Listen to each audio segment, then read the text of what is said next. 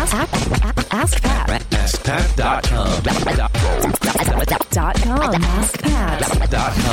What's up, everybody? Pat Flynn here, and welcome to episode 495 of Ask Pat. Thank you so much for joining me today.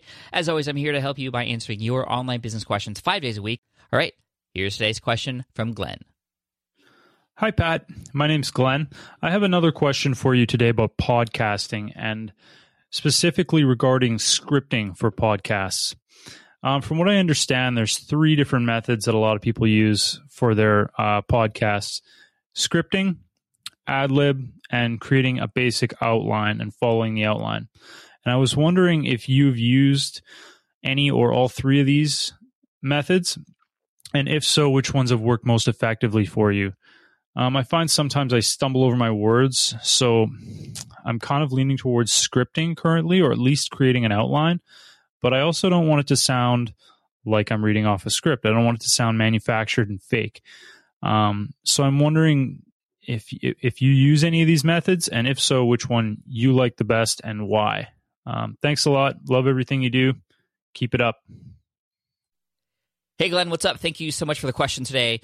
First of all, your mic sounds great. So you're getting into podcasting. Great job. You sound great. Now let's work on the actual stuff that you're going to say during your show. And I think you have the right mindset in terms of just making sure that you're approaching this in the right way. Now, when I started podcasting, I didn't really get any advice in terms of how to approach recording my show. I got some advice eventually in order to how to put it all together, but actually recording my voice was a big struggle for me. And my very first episode in July of 2010 was recorded 3 different times, and actually which outlined these 3 different ways. The first time I did it, I tried to do it on my own, completely ad-lib, and it was totally bonkers. Like, I just didn't know what to say.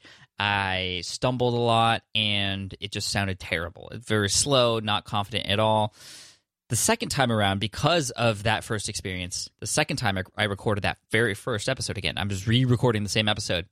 I scripted the entire thing, and it was just a 25-minute episode, but I had written about 20 pages worth of stuff that I was going to say word for word, and I recorded that, and I listened to it, and it sounded, like you said, very robotic, very just, there's no character, there was no emotion in it. And so I re-recorded it again, and I said, you know what, I can't believe I'm doing this 3 times, but let me just write an outline, bullet points of this, just things I want to cover, and I will just go. And no matter what happens, I'm just going to go with it, because there's no way I'm going to get any episodes out there if I keep re-recording this darn first episode.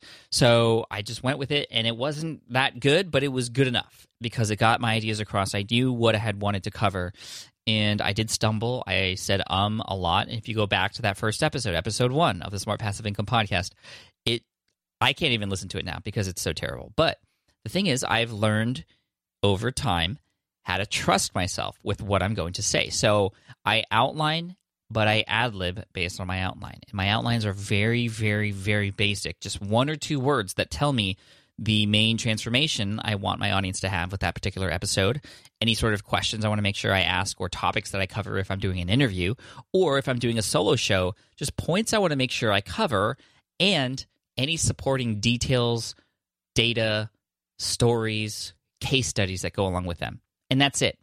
And I learned this through a lot of public speaking too, because I did the same thing. I got so scared about what I was going to say that I scripted everything I was going to say on stage, my first time on stage, which was in October of 2011 in Chicago for the Financial Blogger Conference. I scripted the whole thing because I was even more nervous than when I started my podcast.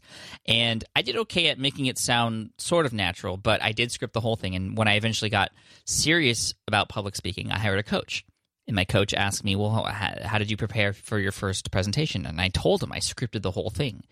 And he said, what? Are you serious? He couldn't believe that I scripted a 25-minute presentation word for word. And I literally memorized every single word on those 20-plus pages. It was just like that first podcast.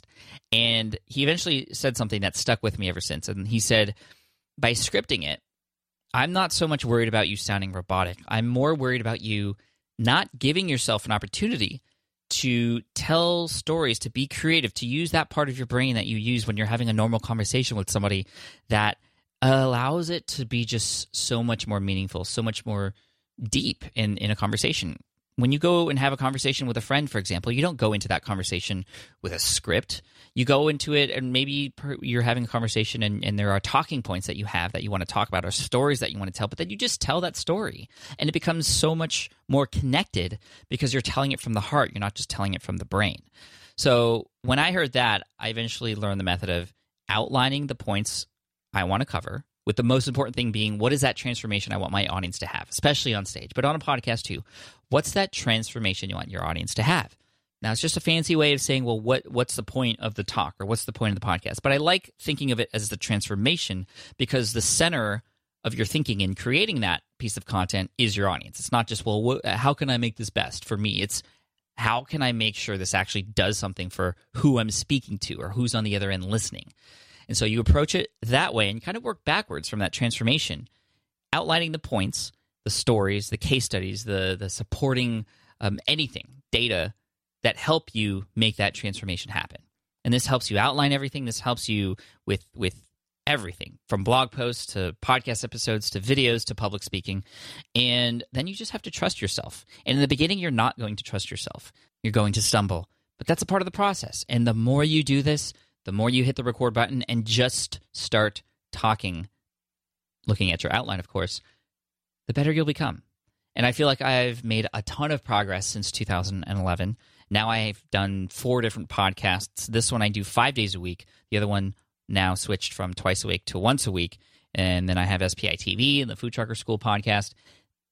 I've gotten a lot of practice. And because of that, I feel like I've gotten so much better at communicating, not just on a microphone, not just on stage, but with other people in person too.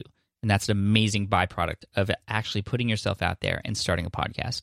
So if you are looking to start a podcast, not you, Glenn, because you're obviously already looking to start a podcast or have done so already, but for those of you listening, if you want to start a podcast, head on over to podcastingtutorial.com. That's my free tutorial, 6 complete videos to help you step-by-step create a podcast. There's absolutely no paywall. There's no email required in order to get access to that. Again, podcastingtutorial.com. You'll see it right there. I don't ask you for anything except to commit.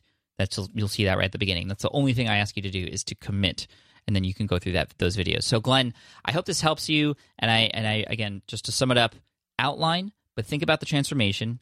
Create the outline based off of that and the supporting points to help you get there and help your audience get there when they're listening too. And then just trust yourself. It's not even ad-libbing. You're just having a conversation and speaking from the heart.